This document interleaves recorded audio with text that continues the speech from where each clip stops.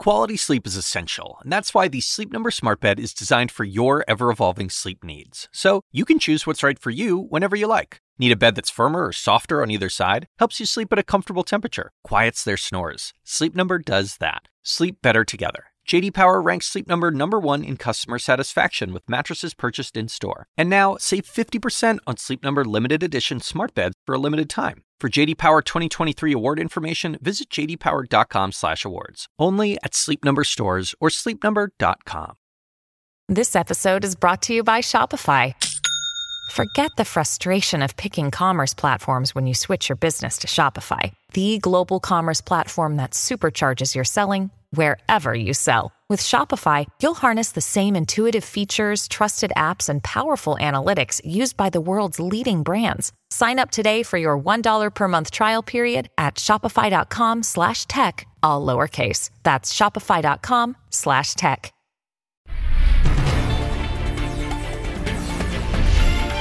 Hello everyone and welcome to Amanpour. Here's what's coming up. I can certainly imagine a time in 5 years or 10 years where these tools are just so powerful that left unchecked, they could cause enormous instability. The risks and rewards of artificial intelligence as deep fakes of Taylor Swift flood the internet, I discuss with Mustafa Suleyman, co-founder of the AI lab DeepMind. Plus, if they want stereotypes, I'll give them one. What is this? Deadbeat dads, rappers, crack, and splack, right? Oscar hopeful Jeffrey Wright on leading the charge for American fiction, a stinging satire about racial stereotypes. Also ahead, this war is actually the best investment we have made in our own national security since the end of the Cold War. Washington Post national security columnist Max Boot tells Walter Isaacson why support for Ukraine's battle with Putin is in America's own interest.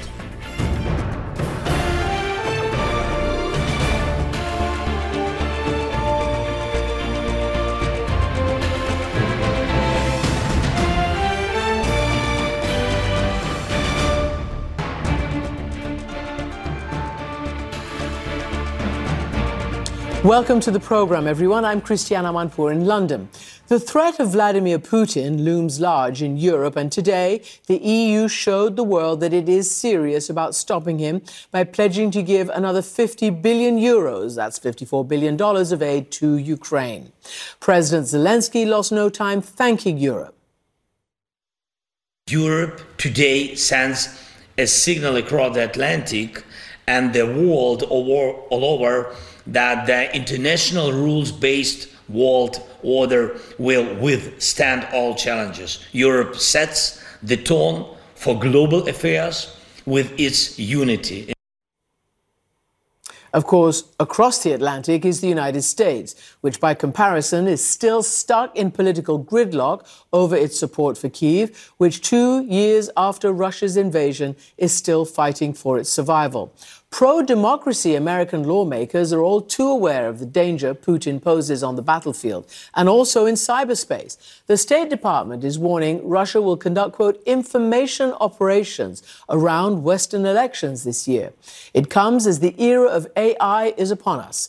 Misinformation and deep fakes, the twisting of truth, everyone struggling to distinguish what is actually real, truth or lies. Mustafa Suleyman is an artificial intelligence pioneer. As co-founder of the AI lab DeepMind, which Google bought for hundreds of millions of dollars back in 2014. He was also in the room when President Biden announced new AI safeguards last year. Suleyman says it is an incredible time to be alive during this transition to AI and that the world still doesn't quite grasp how big a deal it really is. He joined me here in the studio to discuss all the ups and downs, which he's written about in his book, The Coming Wave. Mustafa Suleyman, welcome to the program. 2023, let's say, has been the year of AI. Everybody was focused on it. And by and large, it was the catastrophizing of AI. People are worried about the elections, first and foremost. People are worried about knowing what truth is. What should we know right now after this year?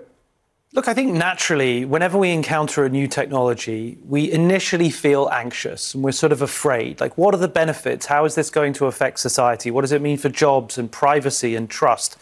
And they're all good questions to ask, but I think in the panic and the hype, perhaps, we're sort of losing sight of the very practical, real challenges we have in just getting this to work, getting it to be useful, getting it widely available, making it cheap so that anybody can play with it and experiment. And they're the things that I tend to focus on. My new company is called Inflection AI. We've been going for a couple of years now. We create a chatbot called Pi, which stands for Personal Intelligence, PI. And it's incredibly warm and kind and supportive. It has very high emotional intelligence. And it's a great conversational Emotional partner. intelligence, I thought that was the one thing we haven't got there yet, to emotions in AI. I mean, it's a funny thing. A lot of people thought that emotions were going to be really difficult for AIs to replicate. But in fact, they've actually been on the easier end of things. If you really focus on creating an AI that is smooth, conversational, fluent, very even-handed and balanced, turns out it's possible to do it. And our AI Pi is really, really good. I mean, people should check it out. It's very, very kind and balanced and friendly.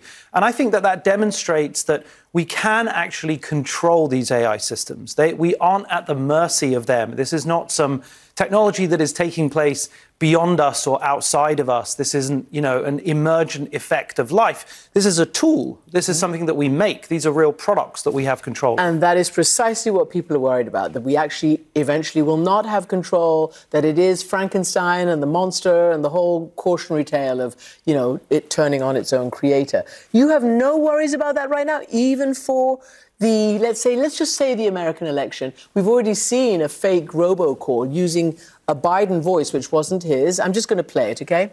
It's important that you save your vote for the November election. Voting this Tuesday only enables the Republicans in their quest to elect Donald Trump again.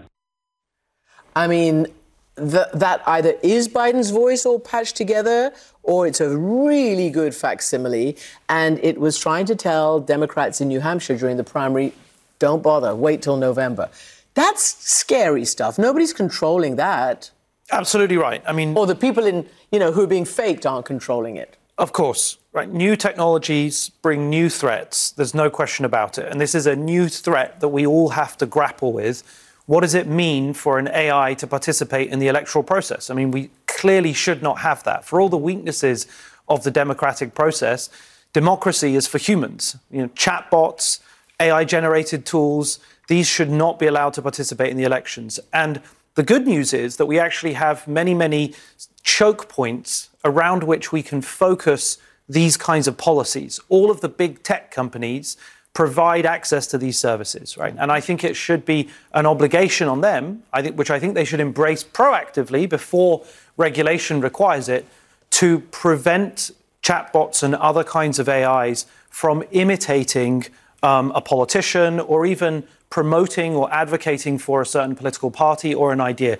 AIs shouldn't be participating in our elections. As you know, lies travel faster and stick more, stickier than the truth often. People are just very susceptible to lies, to conspiracy theories, to that kind of thing. And as you also know, and I wonder whether it worries you, that you just said, AI, and I'm just going to take the tech bros, put them in that box. They have not regulated themselves. I mean, they just haven't. Why should we trust anymore that you guys are going to regulate and figure it out before you get regulated? I mean, as you know, in this part of the world, they regulate. They want to regulate because they know, left up to the creators, it's the profit motive. So I think we need regulation. I just think that regulation is going to take a while, as it always does, and often miss the mark, as it often does, unfortunately, right? It tends to be regulating the last wave of technology. And we need agile, technical, balanced regulators that are deeply engaged at the cutting edge of AI.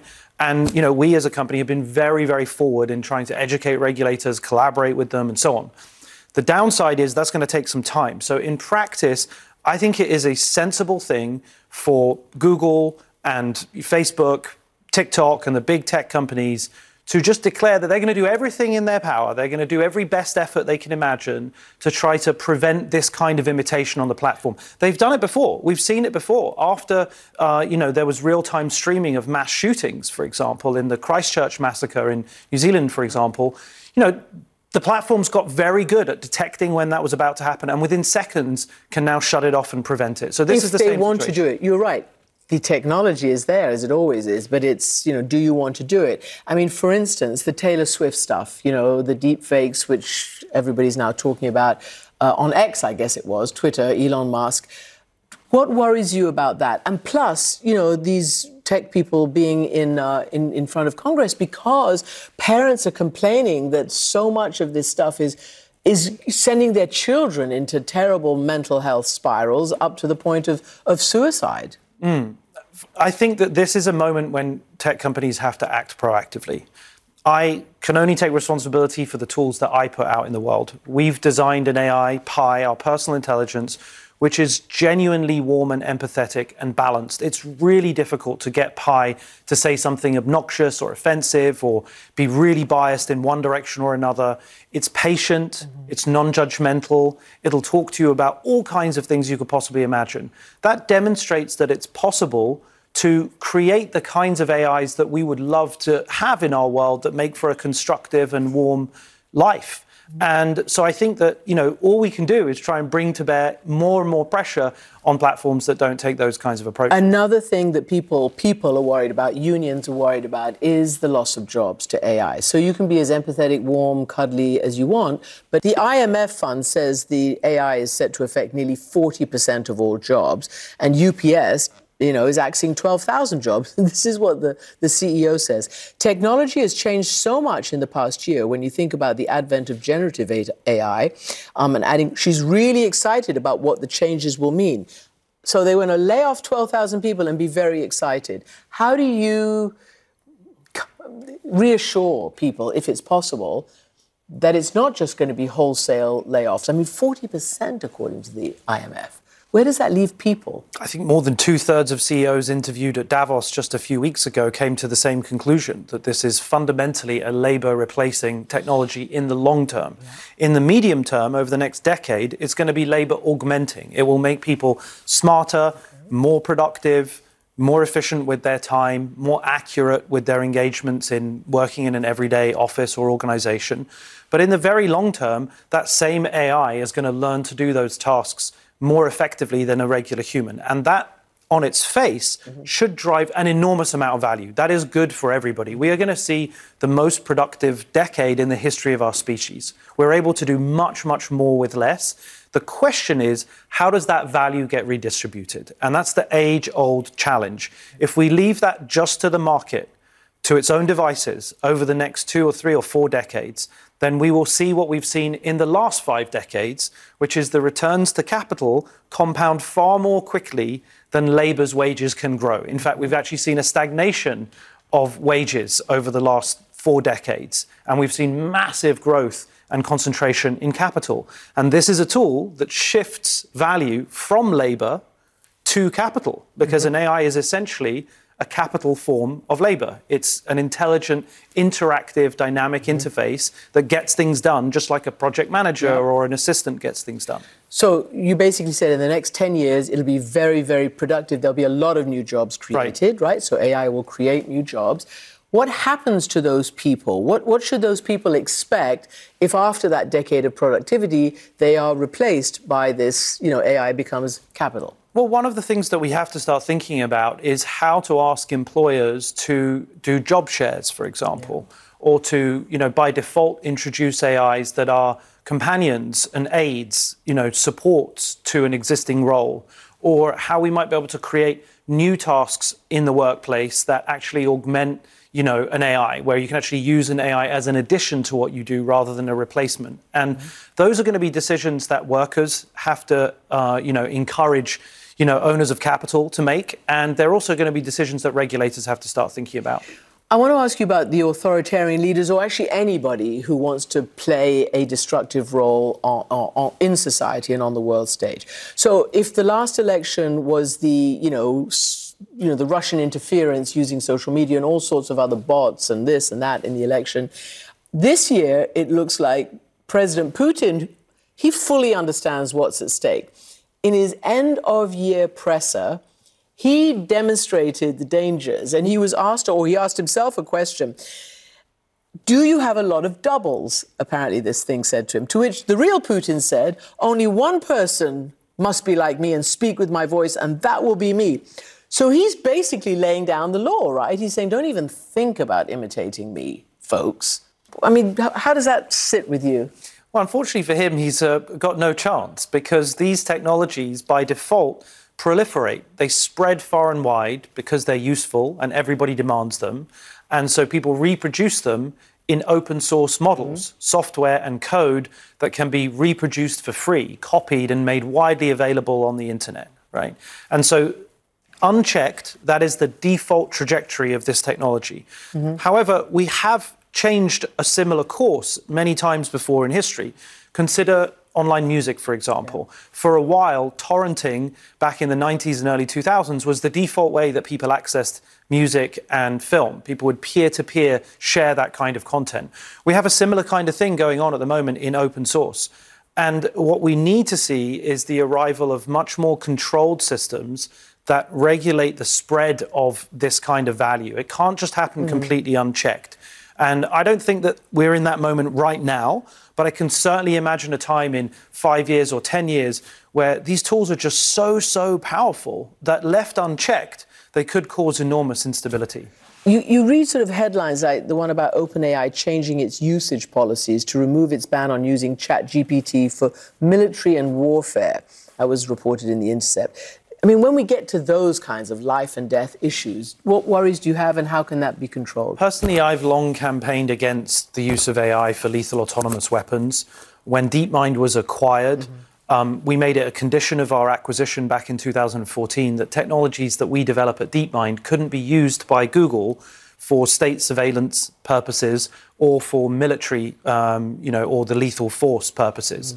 And, I'm still a great believer in that. I mean, I think people will end up using these tools for those purposes, but we have to be really careful because they're very, very powerful. And if they're widely available and if militaries start integrating them into their, systems, it will reduce the cost of going to war and make conflict, I think, much more likely. What is your biggest hope and the thing that gives you the greatest sort of, excitement for the positive use of AI? You've said in the midterm it'll create a lot of jobs, but where will we see it used to its maximum and positive advantage? We are reducing the barrier to entry to access perfect information.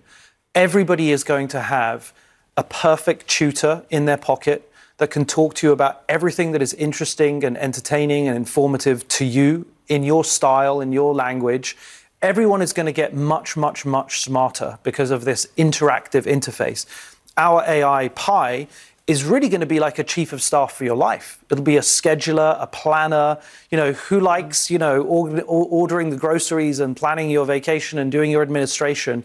You're going to have a personal assistant in your pocket to help organize your life. And you don't think that'll make us dumber and lazier, like the conversation around algorithms right now, just training us all to go into ever less, demanding thought patterns and choices? I actually think, in a way, if you compare us as a species to who we were, before the Second World War, or who we were in the 70s, we are now a much more tolerant, a much more open-minded, in general, species. We look on every front, race and sexuality and gender.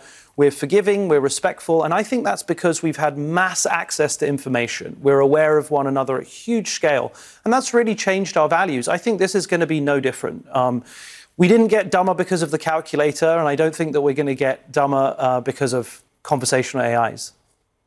Mustafa Suleyman, thank you so much indeed for joining us. Thanks so much. Great to see you. This podcast is supported by Sleep Number. Quality sleep is essential. That's why the Sleep Number Smart Bed is designed for your ever-evolving sleep needs, so you can choose what's right for each of you whenever you like. Need a bed that's firmer or softer on either side? Helps you sleep at a comfortable temperature. Quiets their snores? Sleep Number does that. Only Sleep Number Smart Beds let you each choose your ideal comfort and support, your Sleep Number setting. Sleep Number Smart Beds learn how you sleep and provide personalized insights to help you sleep better. All Sleep Number Smart Beds feature cooling, pressure-relieving comfort layers for soothing sleep throughout the night. Temperature-balancing bedding is designed to move heat and moisture away when you're hot. When you're cool, they hold their energy to help warm you. Sleep better together. J.D. Power ranks Sleep Number #1 in customer satisfaction with mattresses purchased in-store. And now, save 50% on Sleep Number limited edition smart beds for a limited time. For JD Power 2023 award information, visit jdpower.com/awards. Only at Sleep Number stores or sleepnumber.com. I'm Dr. Sanjay Gupta, CNN's chief medical correspondent. This week on Chasing Life, lately we have been paying attention to a very different virus, bird flu, which is caused by the H5N1 virus. If you start to hear that it's circulating in pigs, that would be a concern. That means I would go from sleeping with one eye open to 1.5 eyes open. Yeah, that would make me very concerned. Listen to Chasing Life, wherever you get your podcasts. And next, from AI deepfakes to a different kind of fake, a good old-fashioned literary hoax that takes shape in the hit new movie American Fiction. A biting satire about the flattening of black voices. It's become one of the darlings of this year's awards season, racking up 5 Oscar nominations, including Best Picture as well as Best Actor for Jeffrey Wright. Here's a clip from the trailer. They want a black book. They have one. I'm black, and it's my book. Look at what they expect us to write. Would you read an excerpt? Yo, Sharonda, where you be going in a hurry like that? If and you gots to know, I was going to the pharmacy.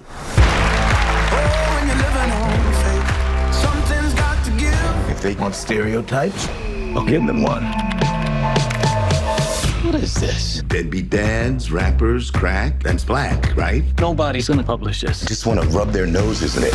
We love it. What? Jeffrey Wright joined me here in the studio to discuss the movie and his road to the role of a lifetime. Jeffrey Wright, welcome to the program. Thank you so much. I'm so pleased to be here. We're very pleased to have you because this is the breakout film of the moment, and I know you're here promoting it for the UK release, yes, which is this weekend. Did you enjoy playing this role, Thelonious Ellison, known as Monk? I had the best time working on this film, maybe the most enjoyable time that I've had working on a film, simply because we made this with such passion. We all felt very closely related to the issues of the story, and we also felt that this was a story that wanted to be told, mm-hmm, that was a story for the times, and so we dove into this. It was a small film. We shot in 26 days. That I couldn't believe when I read that. But we invested a lot of ourselves into it. Okay, so given that you all loved it so much, and you're talking about the issues and the story for our time, just in your words, describe it. Give me a synopsis. We've been saying satirical, this amazing sort of satire on the stereotypes of race. It is that. It's satirical, social commentary, a lot of laughs, but there's a through line of emotion, I think, that's surprising for audiences. It's a film about a man who's a writer, also a professor of English, but he tends to write from a perspective that's not necessarily marketable, at least in his case. He writes books that are a bit esoteric, reworkings of Greek mythology and things like this. And the publishing world says to him, that's not quite black enough. Why are you writing about this? It has nothing to do with the black experience. So out of frustration, he writes a novel that he thinks will meet their satisfaction. Okay, so I want to just take this moment to express your frustration as the character when you go to a bookstore, sure, and you see where your book has been stacked in, sure, the bookstore. Here, sure, we go. Yeah. Wait a minute. Why are these books here?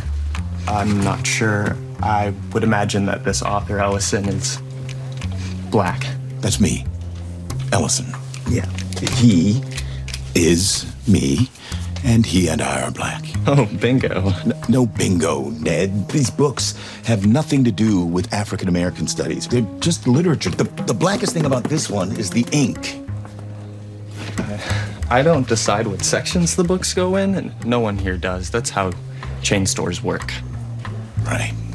So it's constantly this, right? It's not my fault, it's not my fault. But there you are, and this is the first stereotype you're confronting in this film. Yes. Yes. And out of frustration, he decides to write a book that he thinks will appeal to the publisher's tastes, mm-hmm, a book for the masses. He writes it under an assumed name, Stag R. Lee, this caricature that he creates in his head. And he's forced now to lead a dual life because that book becomes the best-selling of his career. So let's go back to the beginning, because your frustration starts, Monk's frustration starts, with an incident in the English literature class. I think it's an English literature class you're teaching. Yes. And a white student gets all bent out of shape. Yes. A Southern literature class. And there's a word on the blackboard behind him that this young woman finds to be offensive. She's a bit overly sensitive. And I can't remember the word. Can we say it? Yes. Oh, it's the N-word. It's the N-word. Yeah. It's from a book called The Artificial by Flannery O'Connor. Okay, we're going to have to bleep you, that. Of course, but that's the name of the book. It's American Southern Gothic. So within the context of that history, he's teaching this book and the words on the board behind him. That was the first scene, obviously, that I read. It's the first scene in the script, and I was hooked immediately because it was such a fluent conversation that the film is having about a difficult conversation around race, context, language, and history. A conversation that's happening in classrooms across America, across the country. It's really at the center of the national discourse in many ways, the political discourse.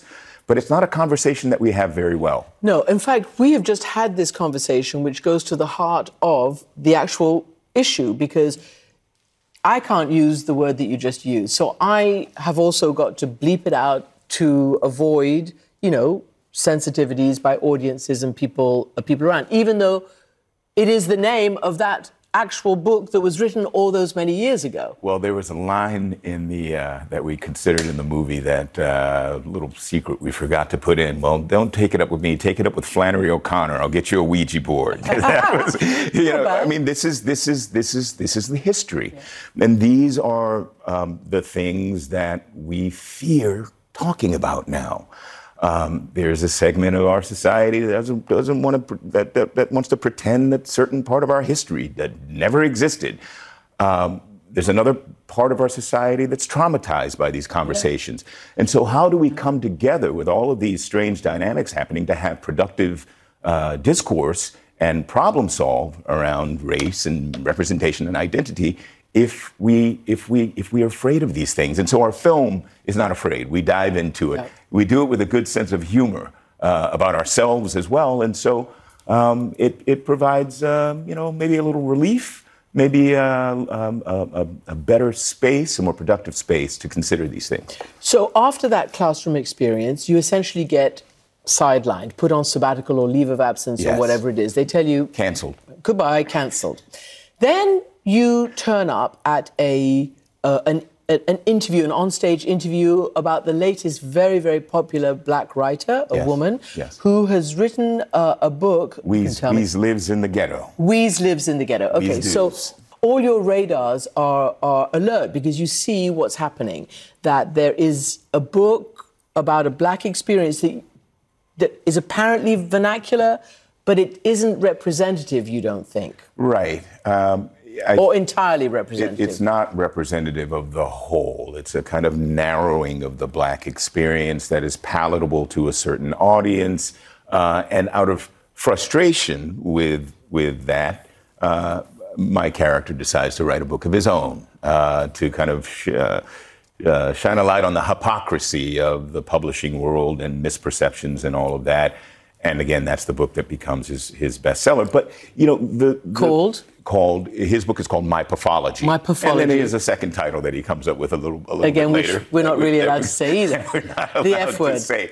But yes, so that aspect of the film is about a guy who's not able to be his authentic self, or not received for his authentic self. He wants to be an individual who's creative, creatively free and intellectually free, and the exterior world is kind of stunting him. But it's not simply limited to the black experience. I think all of us want to be seen. Mm-hmm. All of us want to be free. All of us want to be seen as our authentic selves, and there's resistance to that. So for that reason, I've had many people who've seen the film now who related to that story, who weren't black men, but said, I get that. I get the pressures from the outside that or want to force me to be something that I'm not, that kind of limit, the scale and scope of who I am. So there's a universality to it that I think is welcoming to audiences.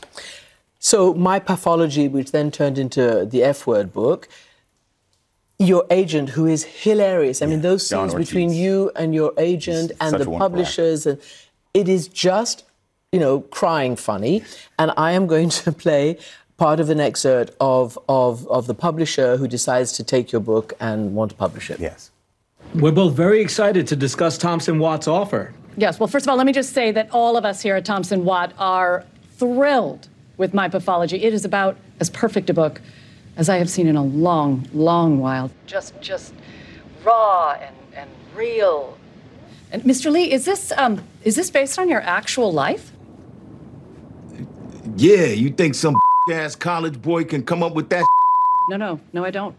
I mean, and then it goes on and on and on. Yes. So you, as a middle class, professional class, are having to take on this role, and it's really interesting because then you talk to actually this author Sintara, who did write this other book, played by Issa Rae. Yeah. And she pushes back on you eventually in the film.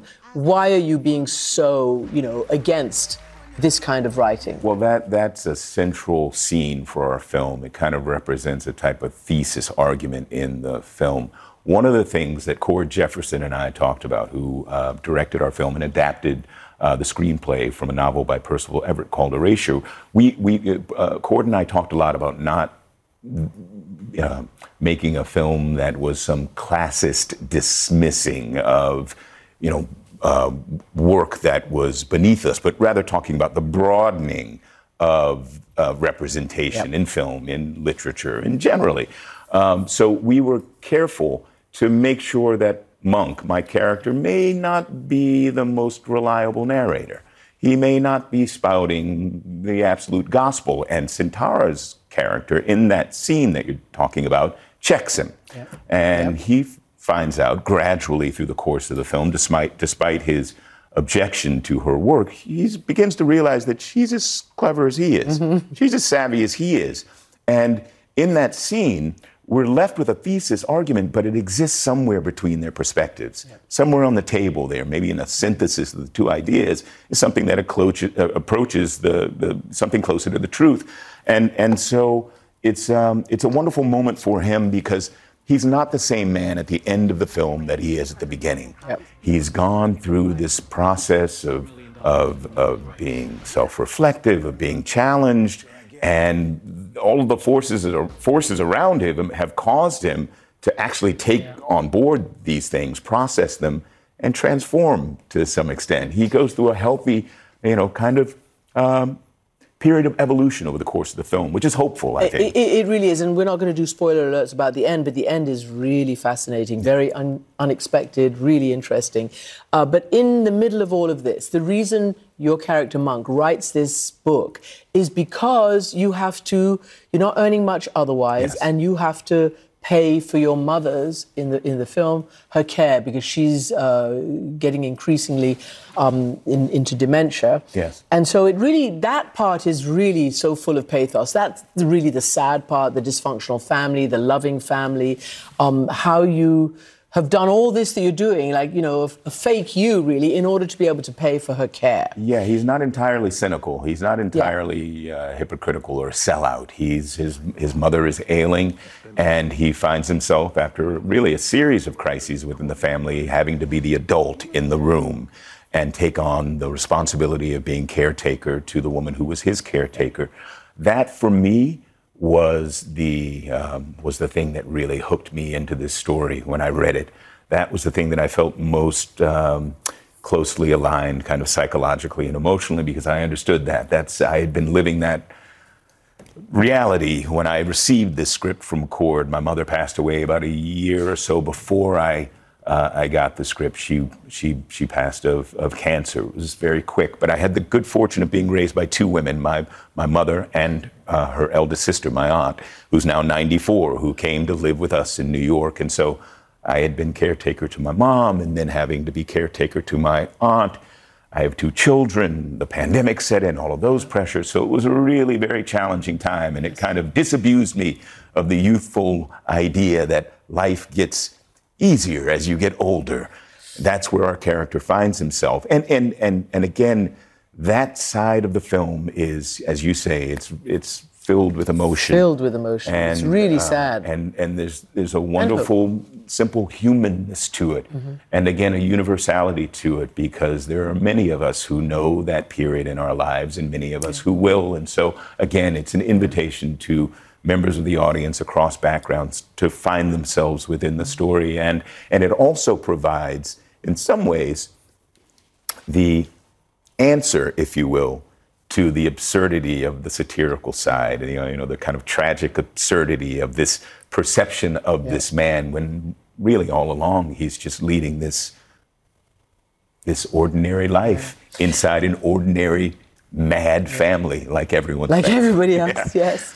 Can I just ask you, because you have been in many really well-received films and series and Broadway play, Angels in America, you know, you've got The Hunger Games, James Bond, but this is your first Oscar nomination. Yes. And some people say, God took so long, it's about time. Do you feel that? How do you feel? Well, my aunt felt that. I called her, her eyesight's not so great anymore, so she has difficulty dialing the phone, and I called her that morning. I said, hey, hadn't heard from you. Did you take in any news this morning? She said, yeah, I heard that. Yeah. Congratulations. But, you know, you should have been nominated a long time ago. You should have been nominated for Basquiat, she said. And Basquiat. She speaks plainly. How do I feel about it? I feel really gratified because it's a film that I'm proud of the work that we all did. The film was recognized in multiple categories, and it's coming from our peers who are saying, hey, well done. And that's a wonderful thing. It is. It's a wonderful feeling. And I just wonder, last question, do you choose certain roles? Some of these sort of are in the modern history realm, if you like. Some of these roles, whether it's Basquiat in art, whether it's Angels in America on the AIDS, crisis, this one now with the racial stereotypes. Do you feel that you want to be relevant in conversations and parts of history that are happening right now, or not? Yeah, I thought that was the point. To tell stories that... I mean, Hunger Games isn't, is it? It is as well. Okay. Yeah, I think a lot of people found their ways inside those stories from a political perspective. Okay. About their relationship to power, to government, and in many respects, a young woman, kind of emerging as a hero that had like a real significance to many young women. But yes, I think the best, maybe the best period of filmmaking in America was the 70s, when these gritty films made by Sidney Lumet and Alan Pakula and Francis Ford Coppola that were relevant to the times. Yep. Were story-driven but relevant, character-driven films that talked about things that people are talking about in ways that added to the discourse. And I'm hoping that our film maybe throws back to that era in some ways and does so too. I saw Mel Brooks honored at an event the other day. He said, yeah, all my stuff was satire. And we throw some winks at that type of satire. He said, yeah, but satire doesn't work if it's not talking about the times, if it's not political, if it's not socially relevant. What's the point? I mean, escapism is good, but yeah, I like to have conversations that are meaningful to people and maybe provide a little bit of comfort, a little bit of relief, a little bit of validation. And I think our film may do that. Well, everybody's talking about it, that's for sure. Congratulations. Thank you so much. Thank you very much. Thank you. American Fiction out here in London this weekend. The Assignment with me, Audie Cornish. So there have been arrests, suspensions, disciplinary hearings. They're shutting down graduation events. At this moment, the part of the protests that are admirable are young people calling attention to atrocities. Michael Roth is the president of Wesleyan University. I would like to make a space for them to do that, as long as that space doesn't prevent other people from pursuing their education. Listen to The Assignment with me, Audie Cornish, on your favorite podcast app.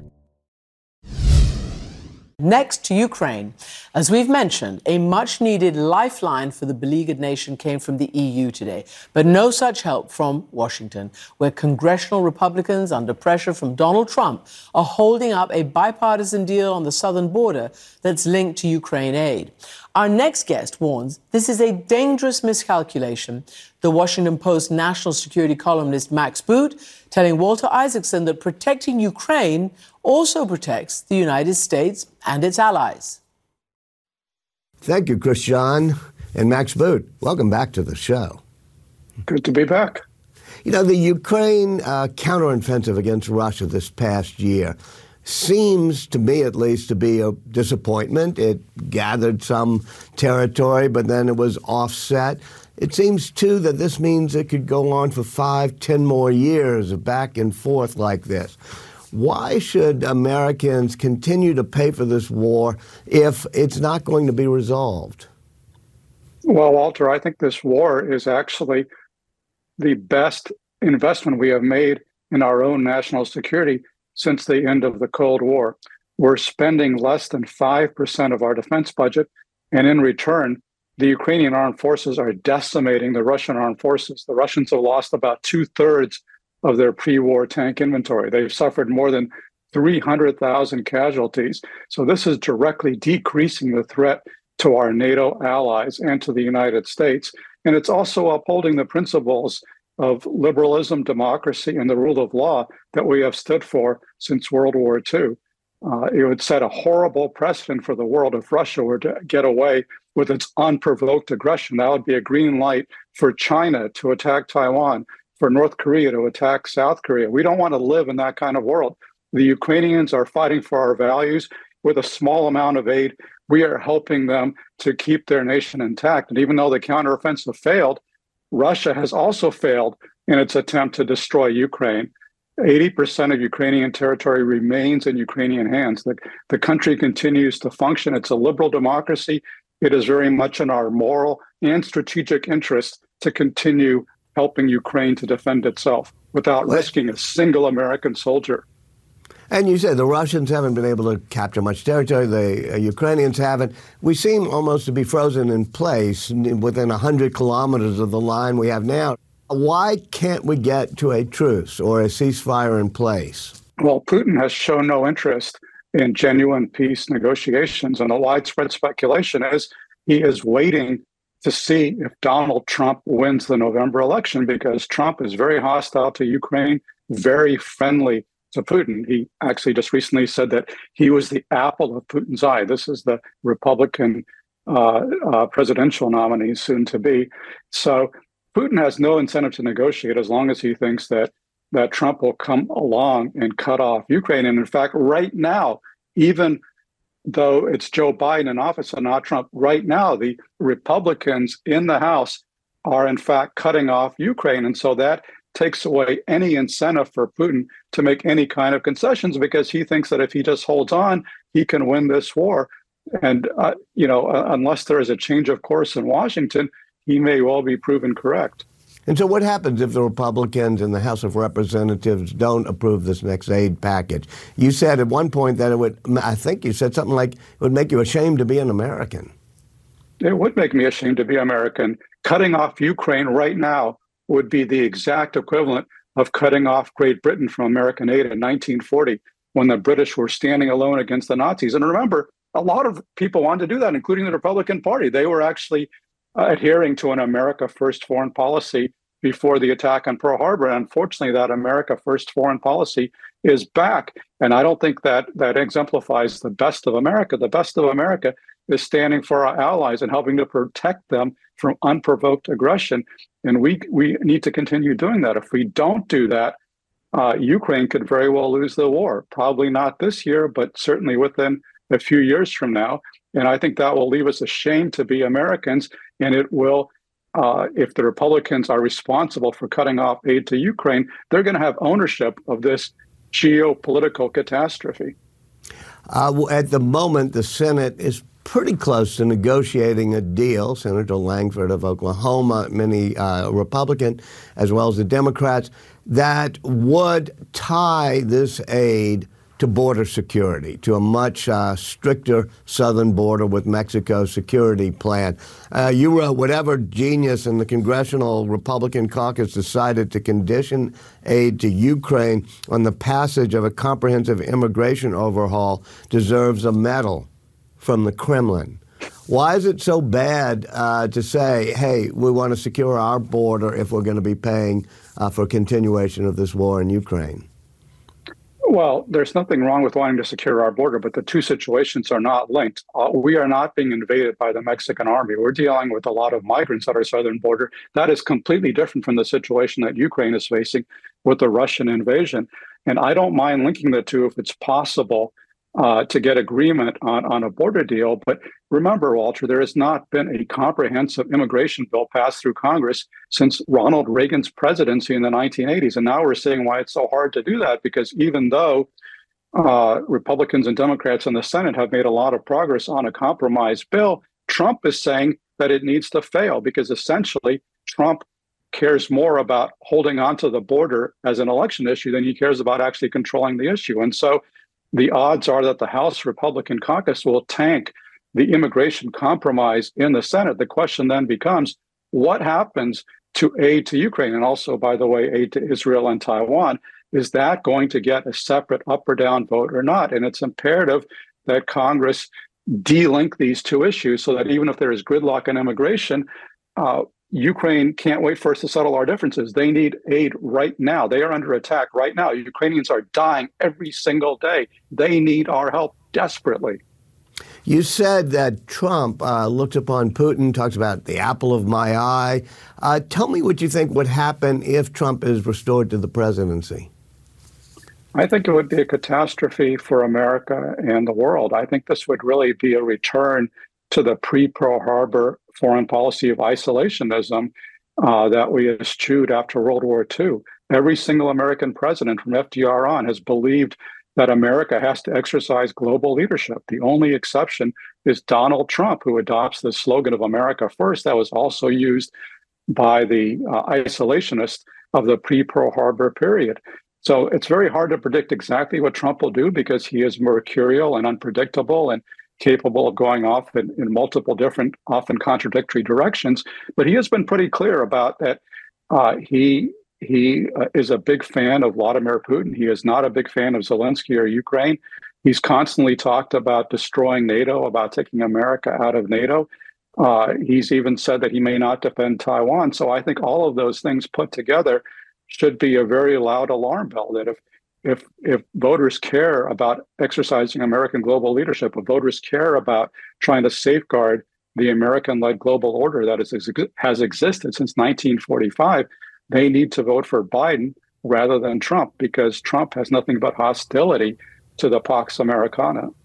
You say that as somebody who I always identified as being, I would say, center-right and probably more Republican in your sympathies. So you now think people should vote for Biden?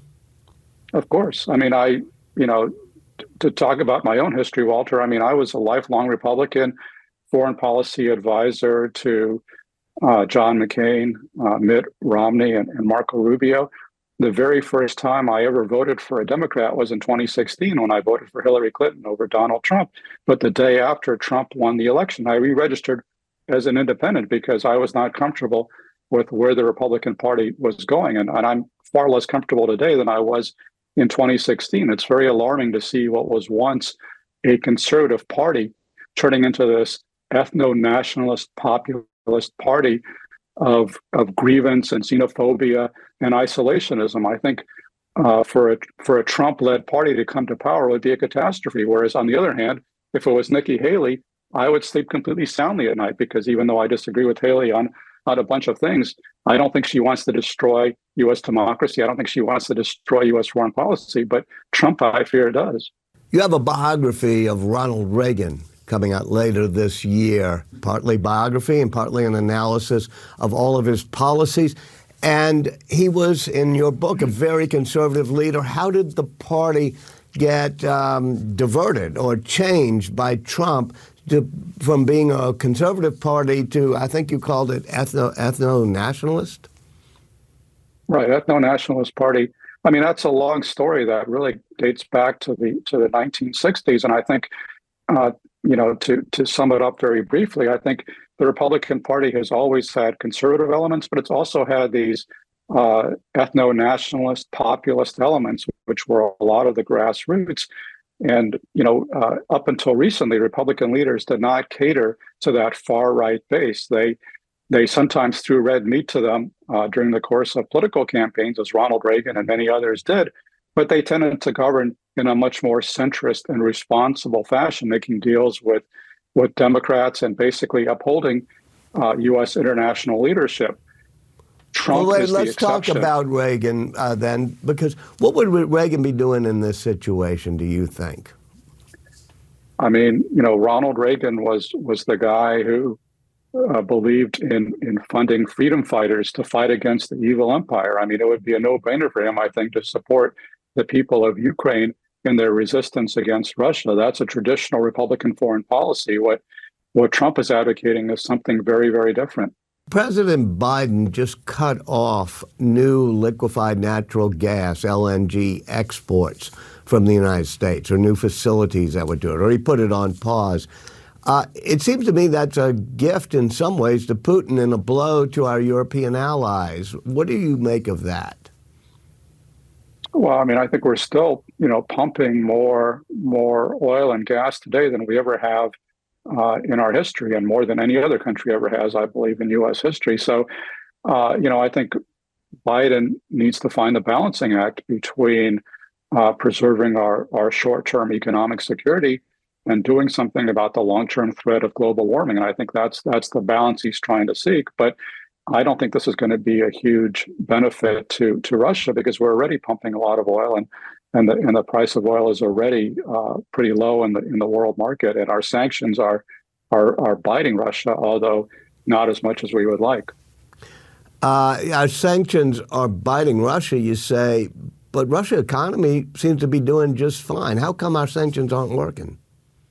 Well, it's the Russian economy continues to function, but they have very high inflation, much higher than ours, and they've basically gone to a military wartime footing where they're devoting most of their economy, or an increasingly large share of their economy, and certainly most of their government budget to defense production and the military. And you can certainly But by doing so, they're being able to produce more munitions than we are. In other words, their ammunition flow and production is higher than what we're doing for Ukraine. Isn't this going to be not a pretty sight if this thing keeps going on?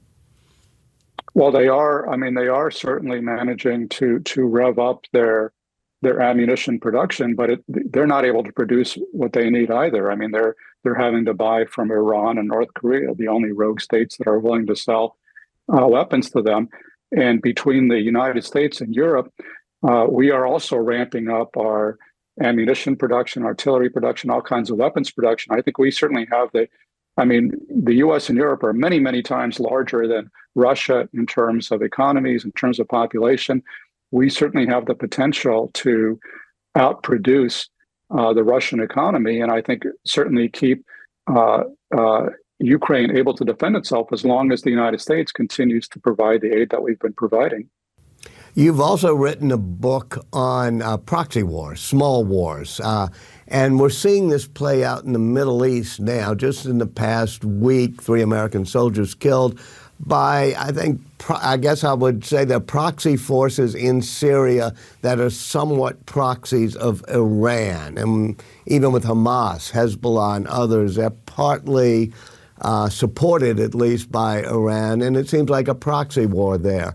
Should we retaliate, we mean the United States, should the U.S. retaliate against Iran? Or is that something you really don't do in these type of situations? Well, I think President Biden has to walk a very fine line. I think he does need to retaliate because, I think the Iranian-backed militias crossed a red line by killing 3 American soldiers. And this is just one of about 160 attacks on U.S. bases in the region since the Hamas attack on Israel on October 7th. So I think President Biden does need to retaliate, but at the same time, I think he's very cognizant he doesn't want to get into a war with Iran. That would not be in anybody's interest. And so I don't think he's going to pay attention to these uber hawks like Lindsey Graham and John Cornyn who are saying, bomb Tehran. I think that would be a little bit unhinged and very, very dangerous. But clearly, we need to also send a strong message to Iran that they can't attack U.S. forces, or their proxies can't attack U.S. forces with impunity. And so I'm sure that President Biden and his military and foreign policy advisors are looking at target sets that they can go after to send that message to Iran without getting into an escalatory spiral that would produce a massive war that nobody wants. Yeah, I always think of you as very much a realist in foreign policy, and it seems that these days we're violating the grand principle of realism, which is not to fight on too many fronts and not to have our adversaries end up joining together against us. And yet we're doing that when we're pushing against Russia, pushing against China, now pushing against Iran, and they're all becoming closer to each other. Do you think we're making a major strategic error in foreign policy? And if so, should we be opening up to China or Iran and try to not have our adversaries all grouped against us? Well, I would not actually say that all of our adversaries are grouped against us. There are some overlapping interests between Iran, China, and Russia, but they're not close allies. And in fact, I think the Biden administration has done a pretty good job over the last year of improving relations with China. And as you can see, China is not providing weapons to Russia in Ukraine. I think that's hugely important. And China seems to have adopted a somewhat more conciliatory approach to the U.S. and the West, and I think that's a positive thing. So I think we should certainly try to ratchet down tensions where we can. It's hard. There's no way to ratchet down tensions with Russia as long as they continue to invade an innocent country next door. It's very hard to ratchet down tensions with Iran as long as their proxies are attacking U.S. forces. Certainly, we should try to avoid getting embroiled in multiple conflicts. But remember, this is kind of the historic foreign policy of the United States going back to 1945, was to try to preserve the peace in the key centers of global power in Europe, in East Asia, and the Middle East. And so I think we still have a vital role, an indispensable role, as Madeleine Albright said, in trying to uphold global order. And that's not always easy and sometimes dangerous. But I think the far greater danger would be to abandon our internationalist role and retreat into the kind of pre-Pearl Harbor isolationism that Donald Trump seems to advocate. Max Boot, thank you so much for joining us. Thank you. And finally, a napkin for when things get messy. Lionel Messi, that is, a paper napkin containing the agreement to sign this famed Argentinian football legend to FC Barcelona will go on auction, starting price $380,000. The deal was sealed in 2000 when Messi was just 13 years old. It was the beginning, of course, of a breathtaking career as he became one of the greatest players in the history of the game. And since joining the American club Inter Miami last year, he's had a massive impact on the profile and popularity of the sport in the United States. That napkin contract, a deal certainly worth more than the paper it was written on. That's it for now. If you ever miss our show, you can find the latest episode shortly after it airs on our podcast. And remember, you can always catch us online on our website and all over social media. Thanks for watching and goodbye from London.